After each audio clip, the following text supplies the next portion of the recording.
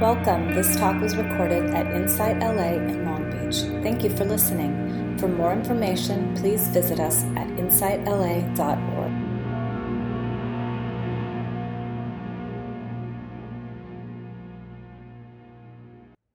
So welcome everybody.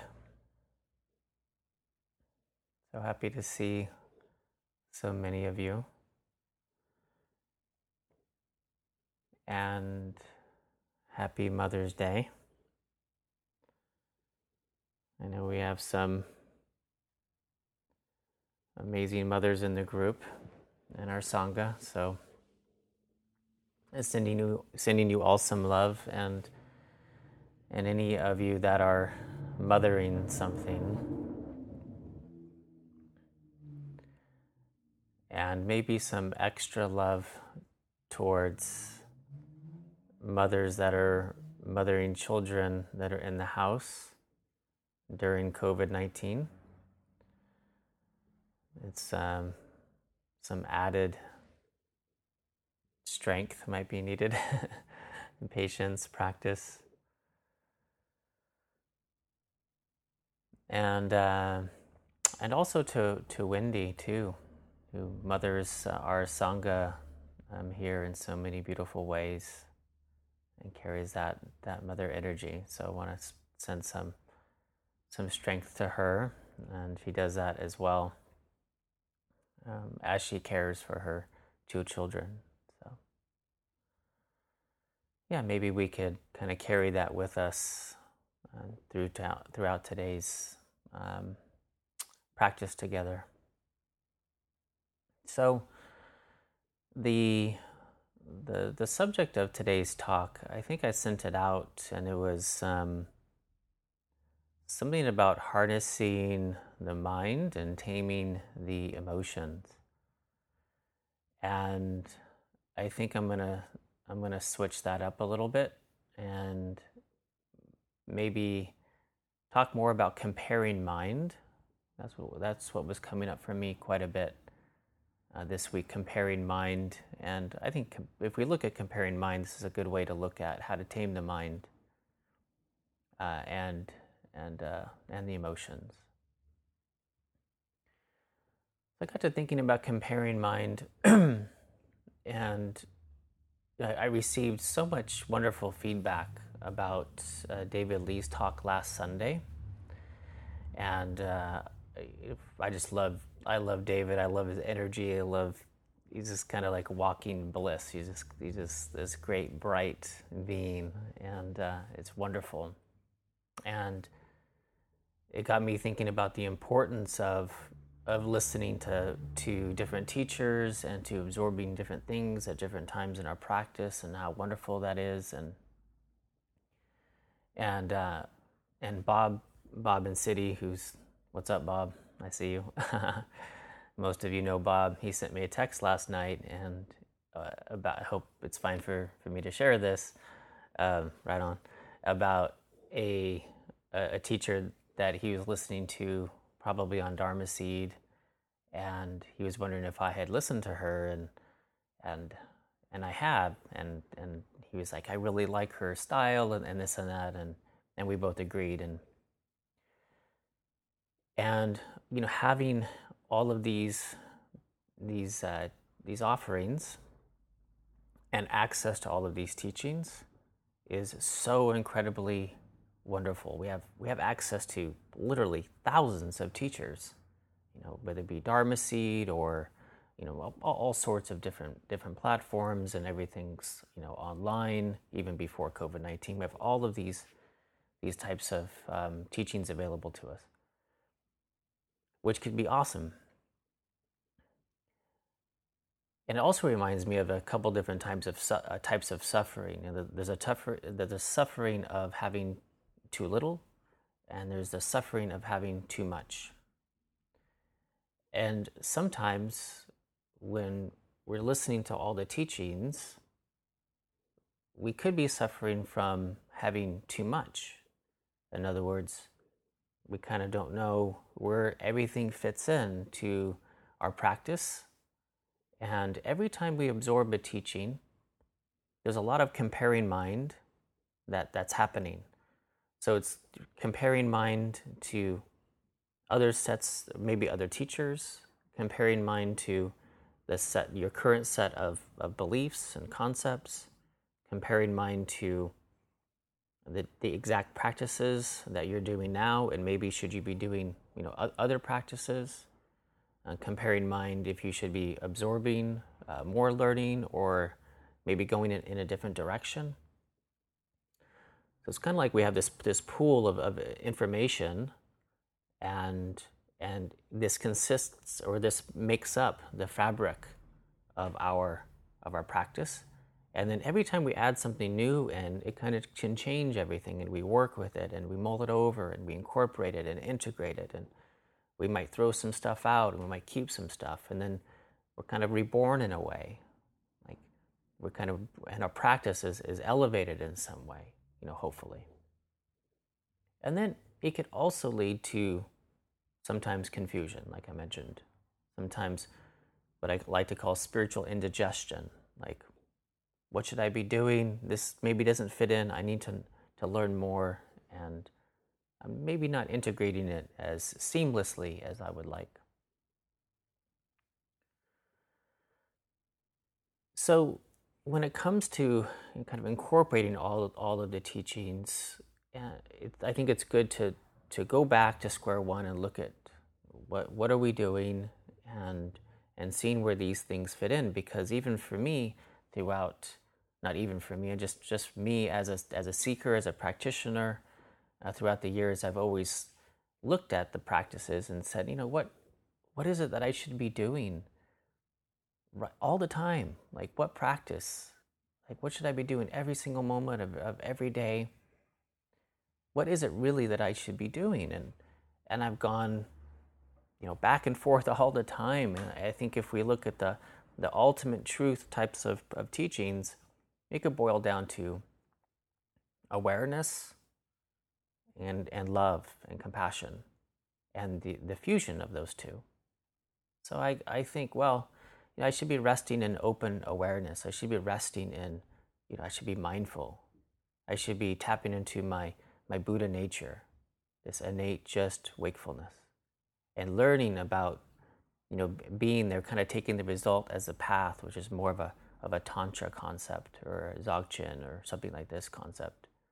Yeah, of just being fully awake and aware and tapping into that. And then I think, I should just be love, just incorporate love, and see where love is hidden in this moment. And when I come upon challenges, see, okay, I'm definitely missing an aspect of love here. How can I, move into a greater sense of loving kindness? And the fact of the matter is that sometimes I cannot access either one of those things. So the fact of the matter is that sometimes I cannot access my Buddha nature. Sometimes I cannot access, pure loving kindness, compassion. Sometimes my awareness is too clouded to do so. If I might have really strong anxiety or depression or anger or something, I can't access it.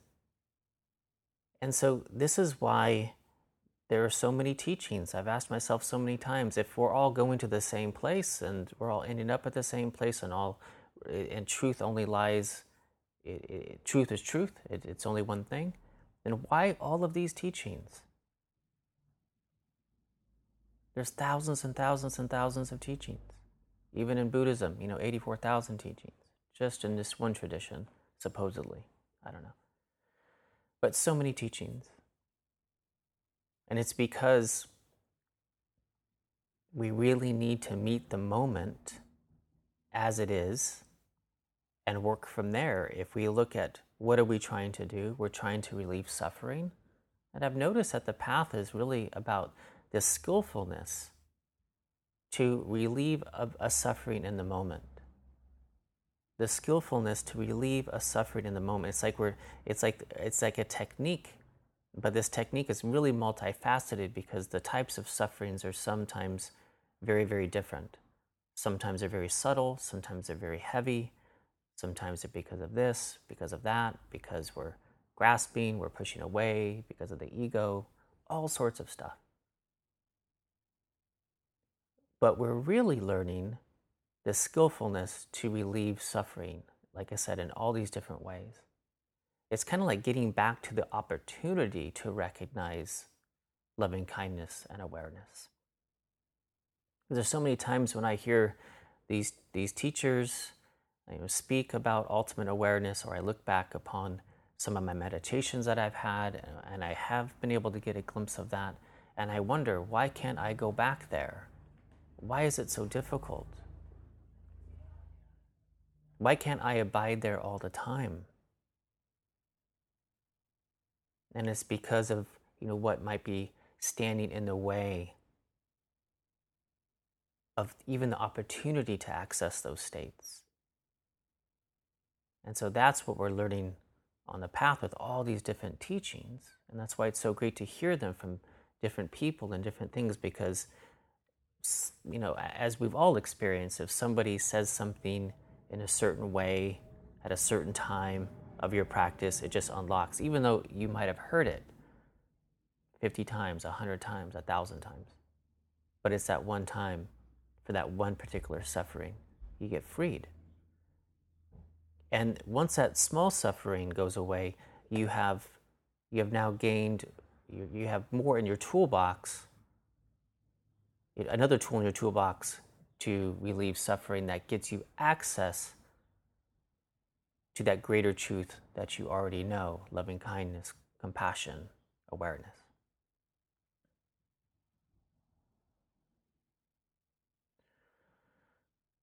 So I've thought about a few different things about what kind of stands in our way as far as comparing mind is concerned. And then I want to talk a little bit about how to be a student. Like, how do we categorize all of these teachings? Because I think in some ways, instead of trying to reach liberation, and I see this within myself, instead of trying to reach liberation, I'm trying to be a good Buddhist. I'm trying to be a good meditator. I'm trying to do it right. All of these things. Instead of the goal of reaching liberation, like really in my own natural way, depending on really taking back my own rationale and my own spiritual confidence that I need to really figure this out myself, I'm trying to be a good Buddhist, trying to be a good meditator.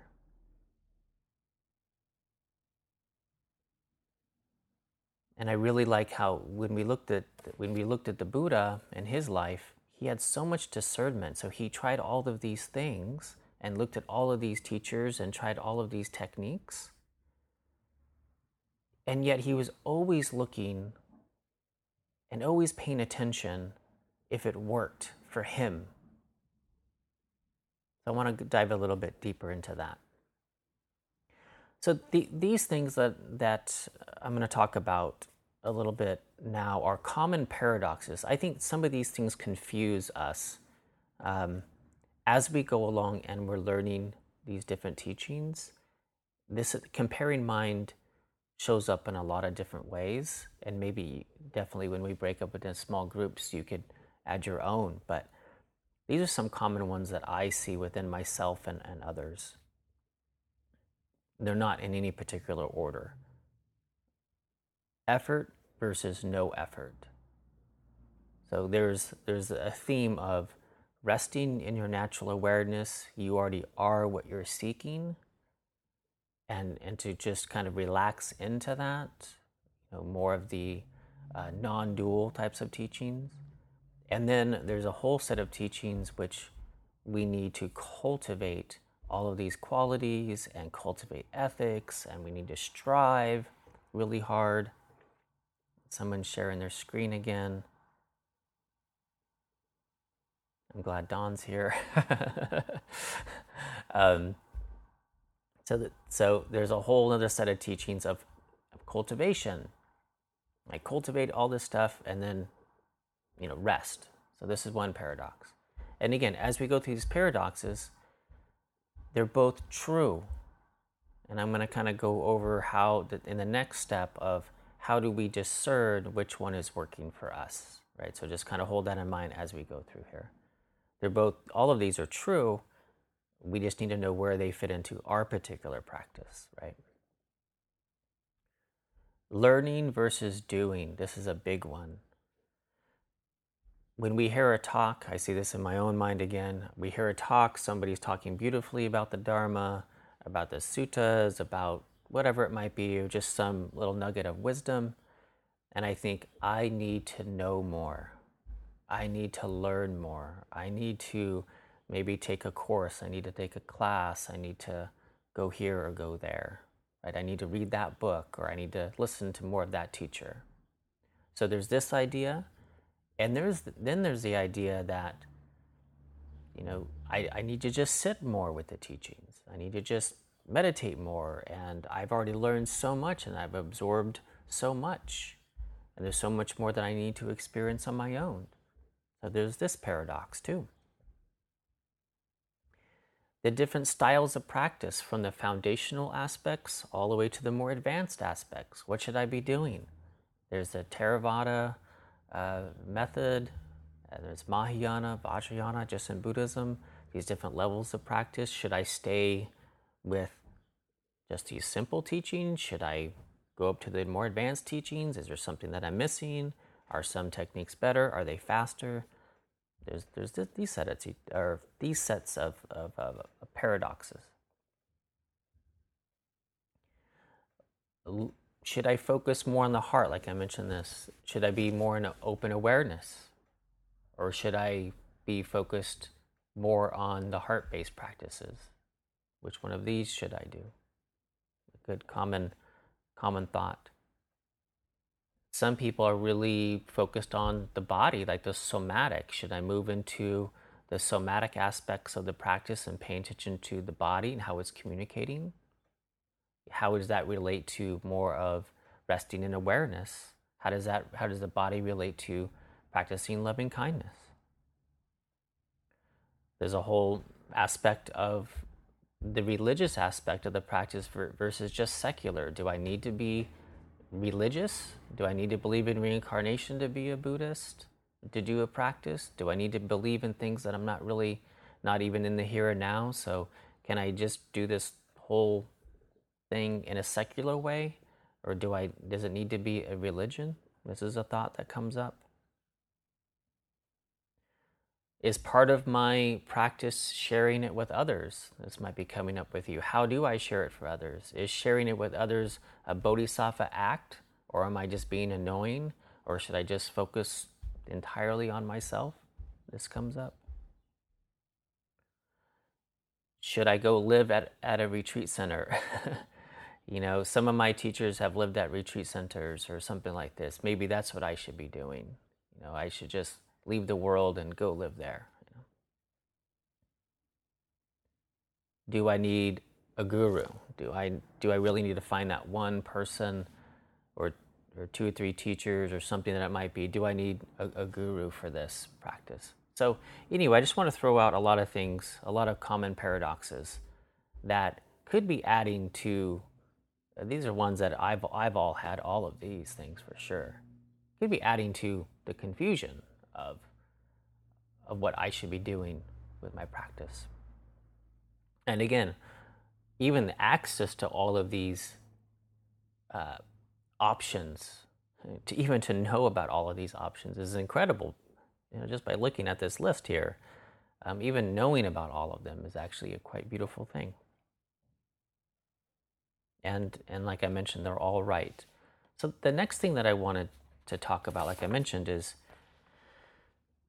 how to be a student, like how to be a good student, so we know which ones of these things we should be doing. Because I believe that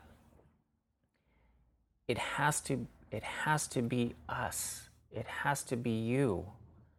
Kind of going back to the example of the Buddha, I liked how he he practiced with all these other teachers, but never in a way where he lost his discernment.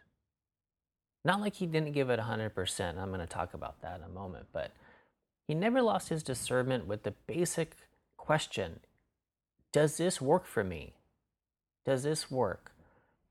So the first thing that I want to talk about, the first key to be a good student in this, I think, is passion. The first thing is passion. In that we're not looking, like I mentioned, we're not trying to be a good Buddhist here. We're not trying to be a good whatever. We're actually wanting with really sincere passion to relieve our suffering. Because if we have that goal, like if we have that, like this has to work. You know, if somebody's doing something just kind of halfway, you're just like, yeah, I'm getting by, I'm kind of doing the thing. But then there are some people that are really dedicated. It could be in business or something like this. They're really dedicated to the result. They're not going to take no for an answer, right? It has to work. And if we bring that passion to the practice, and we're going through all of the things that we're trying on, we're not just trying them on for fun. There's an element of that to bring joy to your practice, but really, is it working? Is it working? You know, I was interviewing a therapist, and she was talking about all of the different modalities that they do at this one clinic. And they do EMDR, and they do cognitive processing, and they do these different types of trauma work and all this stuff. And she was like, you know, what you want to do is I said, how do you find a good practitioner? And she says, well, what you do is, you know, you find a clinician, you work with them, and then you ask yourself, and like, depending on the modality, it might be 12 weeks or something like that. You ask yourself, you know, is this working? And if it's not working, then you leave. It's like you give it 100%, and then you ask yourself, is it working? Because it has to work. So here, we're looking at, is my suffering being relieved? You know, am I really reaching a sustainable and reliable source of contentment? Which ones work for me?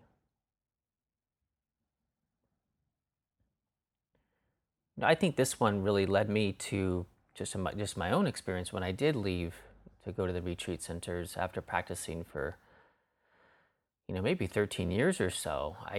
I looked at my own practice and I said, you know, I was just working and striving really hard to practice, and I just looked at myself and it just said, oh, it's not working.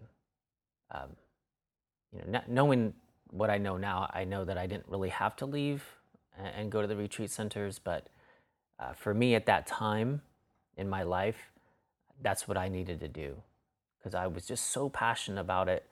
And I said, oh, I have to leave. And it was really difficult to leave my whole life like that, but I had to do it.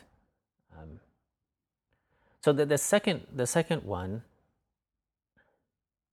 key, and again, I just made these up. These are just kind of trying them on, I think, for me. And again, I'm open to see what you guys think. But the second piece is to give it 100%. And again, I want to go back to the Buddha, and if you read the text about how much he really gave every single technique that he learned and every single teacher, he gave it 110%. Man, he was all in. He was all in 100%. And I think that gave him the opportunity to throw things out, because he gave it his all. And he said, you know, I've tried this. I've given it 110%. And I know for certainty there's some kind of finality to it that for me, maybe this one's just not the way. You know, when he kind of starved the senses, you know, that's one that comes to mind. You know, obviously he went into a period of his life where he wasn't eating, and you know, just really trying to move away from all desires and whatnot. And you know, obviously he said, you know, that's just not it, right? So giving things 100%, This is how we can know for certain if something's working for us or not. And this is obviously problematic when we have so many different teachings. But this is also a great tool to, and I highly recommend this, is don't move on. All of these teachings, if you're coming from a lineage in Buddhism, I mean, they are tried and true, and give it 100% for a sustained period of time before you jump to another something, right? So it's a great tool to use, is that give it 100%. Go deep with something first, because all these teachings are amazing, right? From all the Theravada, Mahayana, Vajrayana, all of the practices have been experimented with, and they're all great, but give it 100%. The third piece is the courage to throw it away. The courage to throw it away. And this is when, like I've been mentioning, we have to make it our own. And we're not just trusting blindly. This is like a theme that runs through Buddhism the whole time. And I think this is where it comes from, is that Buddha saw that there's these followers that when he was studying, that even though the practice didn't quote unquote work, the followers just blindly believed it and just kept doing it. Even though he looked at him and he would say, this is not leading to your enlightenment. You've been doing this for so long, but you're still not there, right? And so we have to have the spiritual confidence to know that we know that this is for us, that it has to work for us, for you. It doesn't matter if Buddha said it. It doesn't matter if some other guru said it. It doesn't matter if it's been for 2,000 years or whatever. Even these, breath meditation or something, like I said, they're all great, but it has to be great for you. If it's not working for you, have the courage to say, I know what's best for me. This is not working. And again, too, with all the teachings available, we have to tune into ourselves. We can't just say, oh, just because. We have to have the courage to throw some things out. We have to have the courage to stay. Great paradox. The courage to stay and give it 100%, and then to know, okay, I did. And it's just not for me, for not right now. Maybe, or I should say, throw things out or just move on, just evolve, right? Because I believe everything is helpful for a certain amount of time. It all increases our practice in some way. But then to be awake and aware when to move on. And that's the final piece. And this is I guess the theme that runs through all of them is self-awareness. Self-awareness. I think this is the most important thing. Self-awareness is kind of the director of our practice. And it's really, really difficult. Actually, I think when I say self-awareness, or let's say when I used to hear people say, you have to be self-aware and this and that, I thought, of course, yeah, I'm mindful, like I'm self-aware. And I had no idea until my practice evolved just how unaware of myself I really was. And I feel like it's really easy to not see our faults. I see my faults more and more every day, and I'm so thankful. I think looking back, just to kind of back up a bit, when I was mentioning about passion and about that I had to leave my home and move to retreat centers, and now I see I wasn't disciplined enough. I thought I was. I thought I was trying as hard as I could and this and that, but I really needed more discipline. When I moved to the centers and I saw the level of discipline, and I saw the effort, and I saw the effort of householders, I saw the effort of people like doing in the full catastrophe of life with kids and all this stuff, and I saw their level of dedication. I was like, wow, that's incredible. But I wasn't self-aware enough to actually see that for myself for a long period of time. This self-awareness is just like, it's kind of like the manager, like I mentioned, it's really looking to see, where are my deficits? Where are my strengths? What types of teachings really suit me? And one thing that I ask when I'm working one-on-one with people is, I get to know them and see, are they intellectual? Are they heart-based? Are they devotional? Are they, more, do they lean already more towards certain types of practices or not? Is there a blind spot, in within their practice, or something that's obviously needs to be shored up, needs to be strengthened? So this self-awareness gives us this kind of access to what we need at the time. And of course, this self-awareness comes with mindfulness practice, but it also comes with this courage to look at ourselves honestly. It can also come from teachers. I think it's a really cool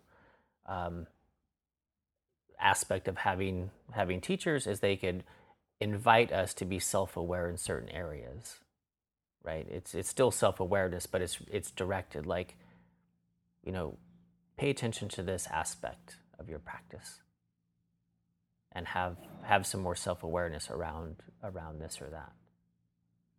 So passion, really knowing that we're here for liberation and taking like nothing else, right? Giving something 100% focus, effort, the courage to throw something away that's not working for you, and kind of the guiding energy through all of this, self-awareness, to really, really know yourself. What do you need at any particular time? So I want to break us up into breakout rooms, and maybe there's two things that I invite you to look at.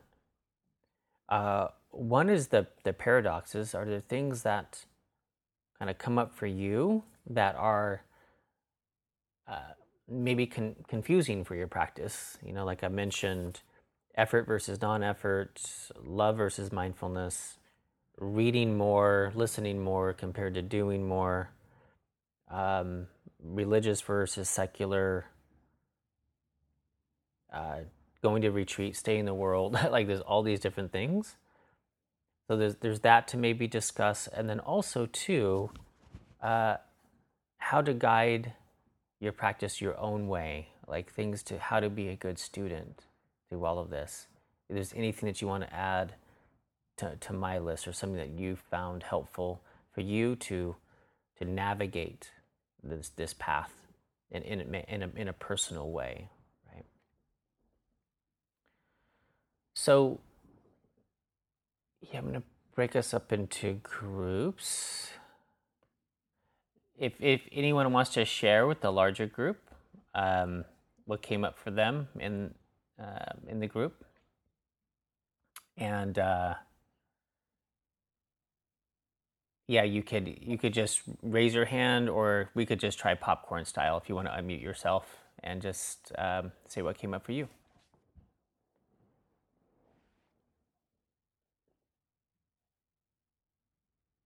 Well, I guess I'll start it off. I've used different techniques over time.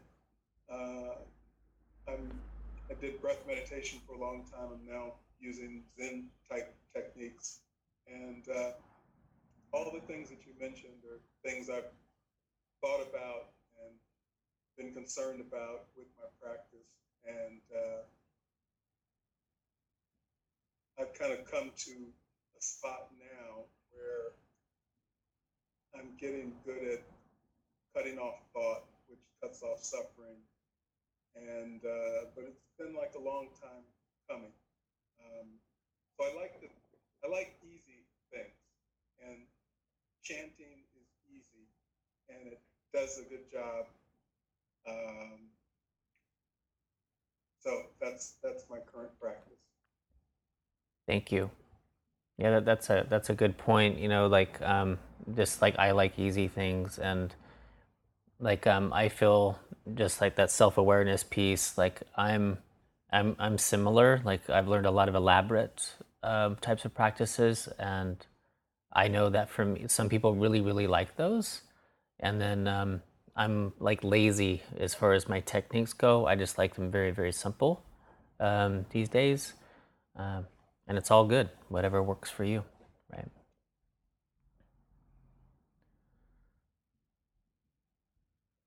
Bob, you had your hand up. Yeah. So for me, with this talk, a lot came up just with my practice and the roads I've gone down. But for me, what I kind of ended it with was just with these practices having faith and knowing innately what's right for me and not comparing or doubting and going with that. Um, and then if that doesn't work, adjusting it with compassion and maybe not like this like dogmatic guilt or anything like that, but just knowing what works best for me and being really honest with myself and my heart um, is something that I'm really doing a lot more now lately. And I feel like within that, there's a looseness and a dedication there that feels like it's, I would say, the middle path. Because I've done a lot of efforting and then I've done a lot of like, oh, whatever, man, let it just come as it comes, you know? But I feel like just having faith in my own heart and my own knowing um, is something that's really big for me right now. Awesome. Thank you. Cool. Thank you. And this, I think, I don't know if I speak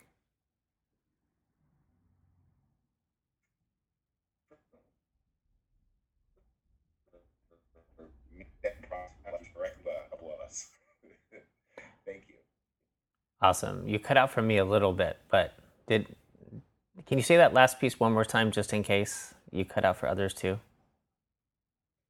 I was just saying that this talk, the talk, it definitely resonated with me a lot, and it felt like you were speaking directly at me in my practice, as Oh. well as a couple people in my group as well. Oh, cool, cool. Yeah, yeah, All very, right. very cool. Awesome. Thank you very much. Thank you. Thank you. And then I think Paula, I just see a hand. I don't see a Paula. Yeah, you see my painting. That's Paula today. I love that painting too. I've seen that in person. That thing is so amazing. Brought to you from Bali, Indonesia. Beautiful. Thank you for your talk today. It's the thing that came up for me, which was very powerful, was looking at all these paradoxes, like for me, grasping or pushing, or whole or parts, you know, and effort or non-effort. The thing that comes forward for me is what's in the center of these paradoxes. Mm-hmm. And the center, you know, is like Dr. or Mr. Lee was talking about the other day about how we have all these different parts, but not attaching or identifying to those parts and rest in the wholeness. And that's what I find, like if I'm not grasping or if I'm not pushing, what's left? What's left is the center spaciousness of who I'm being. And that meditation, by practicing meditation, for me, it's like it's being in relationship with that wholeness, and that's what's magnified. So then, you know, and then out of that comes bonding versus reacting. And of course, all of it lives there. And so it's not like reaction won't occur, but it's about embracing all the different parts as they come, embracing it. And then as I embrace it, that dissolves into the wholeness. And that's that's the awareness that I'm left with. Wonderful. Thank you. Thank you. And yeah, people are asking if I do see the hands. I do. I didn't see all of them. I had like kind of two screens going on, but yeah, but I see Shannon and yeah, I see Karen and also Mark and Melissa. So Karen, do you want to go next? Oh, yeah, this was really resonating with me, Casey, because there are things that I know about myself that I bring to the practice. And one of the things that I know about myself is that I'm in my head a lot. And so for me, a practice that is helping me to focus on what's happening in my body is really, really helpful. But I notice in my practice too, like where you were talking about, for example, giving 100%. Like I notice I will do things so that I'm excusing myself from 100%. And I notice in my head, I can get really judgmental. Like sometimes I will think, oh, well, I don't have hundreds of dollars to go on a retreat. And so if I'm not practicing at on a retreat, then am I really sincerely practicing? And so I will almost use that as an excuse to like not even have a seat at the table, right? And so not even to bring myself fully to my practice. So I'm hoping those are obstacles that other people deal with as well. But it was really helpful to hear you talk about some of the paradoxes that come with the practice, because sometimes I don't feel free to really explore the practice like I could be exploring the practice. That's what I wanted to say. Thank you. Thank you very much for sharing. Let's go with Mark and Melissa and then Shannon. Hi, everybody. It was me, Melissa, that raised my hand. Thank you, Casey. Thanks, everybody, for being here today. I think the thing that I always come back to, but continues to be the hardest thing, but yet somehow the most effective practice for me is the inviting of Mara in for tea. And, meaning that I really have a lot of aversion at times to negative emotions or thoughts and try to manage them, as opposed to really inviting them in and sitting with them. And that continues to be the most difficult thing to do. However, always is really the most effective at relieving suffering. And I have to constantly remind myself that it really is just a loop of always forgetting or not wanting to take on that challenge. But that has really been important for me right now, as there are just so many button pushing things happening in the world. So thank you. Wonderful. Thank you. Thank you very much for sharing. And Shannon? Thank you, Melissa. That was really powerful for me to hear.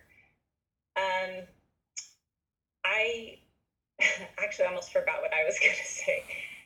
Just that doubt and I guess what really struck, everything you said today really struck with me, and particularly the idea of, am I doing this right? That's really been present for me. So I kind of had this realization that wondering if I'm doing it right is a way of not doing it and not being with it. Really, so I felt like it's an obstacle, wondering if I'm doing it right is an obstacle. Yeah, I guess that's all I want to say. Yeah, and I think that just comes up for so many of us. That hindrance of doubt and whatnot, and trying it on though. I think like doing it right. I think if we look at results, like doing it right would mean is it effective? I think technically speaking, we have good instructions available to us, but I think that more than looking at the term, am I doing it right? Actually, just shifting that a little bit to see, is it working, and working with the skillfulness of like, maybe do I need to bring in different teachings to like what's right for me. I think that's maybe what I'm trying to say. It's not are you doing it right, is what is right for me. And sometimes I'm sorry. Go ahead. I think what I wanted to say about it is that there's a sense of aversion. I feel like I'm not sure how to do it. And, oh my God, this is really hard and I can't do it. There's like a sense of pushing away. Mm-hmm. And that's how it becomes like, well, my way of pushing it away instead of being with it. That's what I wanted. Yeah, thank you. I feel like that too. And Rick?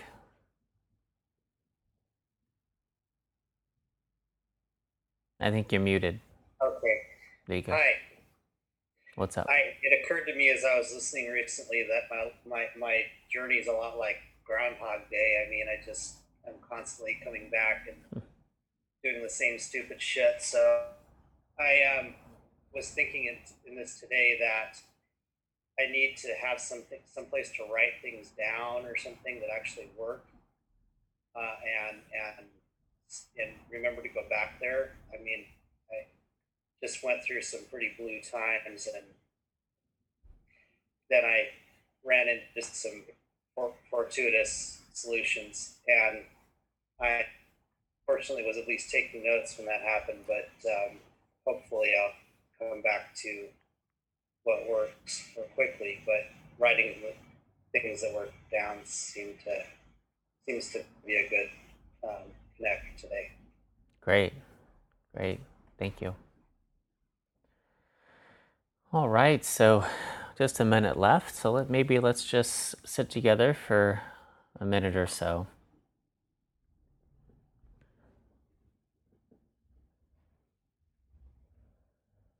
And maybe let's just bookend this session together by again tapping into that mother energy. Maybe thinking of everything that we covered today about the paradoxes and how we can navigate our path.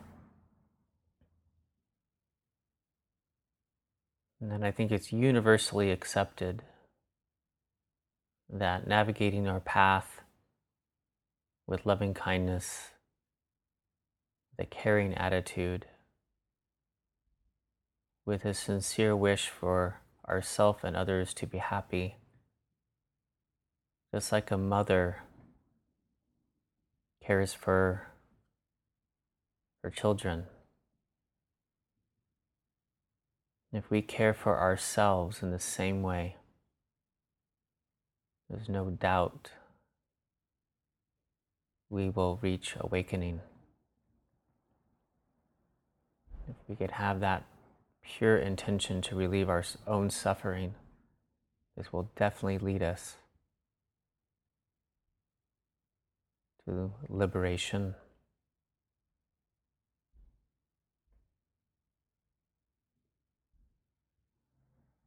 And really feeling through intention that all mothers in all different forms and capacities, that they get the energy that they need, the self-care that they need,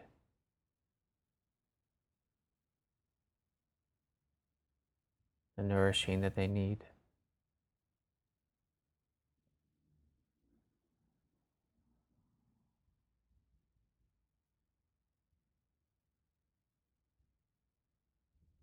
And may all beings everywhere without exception, may they all get this care, this nourishment, this love.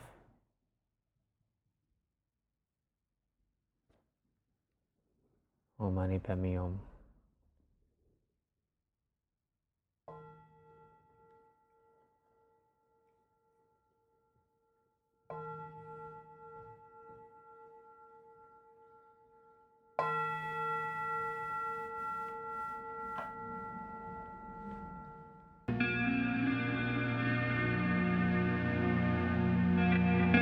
You have just listened to a recording from Insight LA in Long Beach. For more information, please visit us at insightla.org.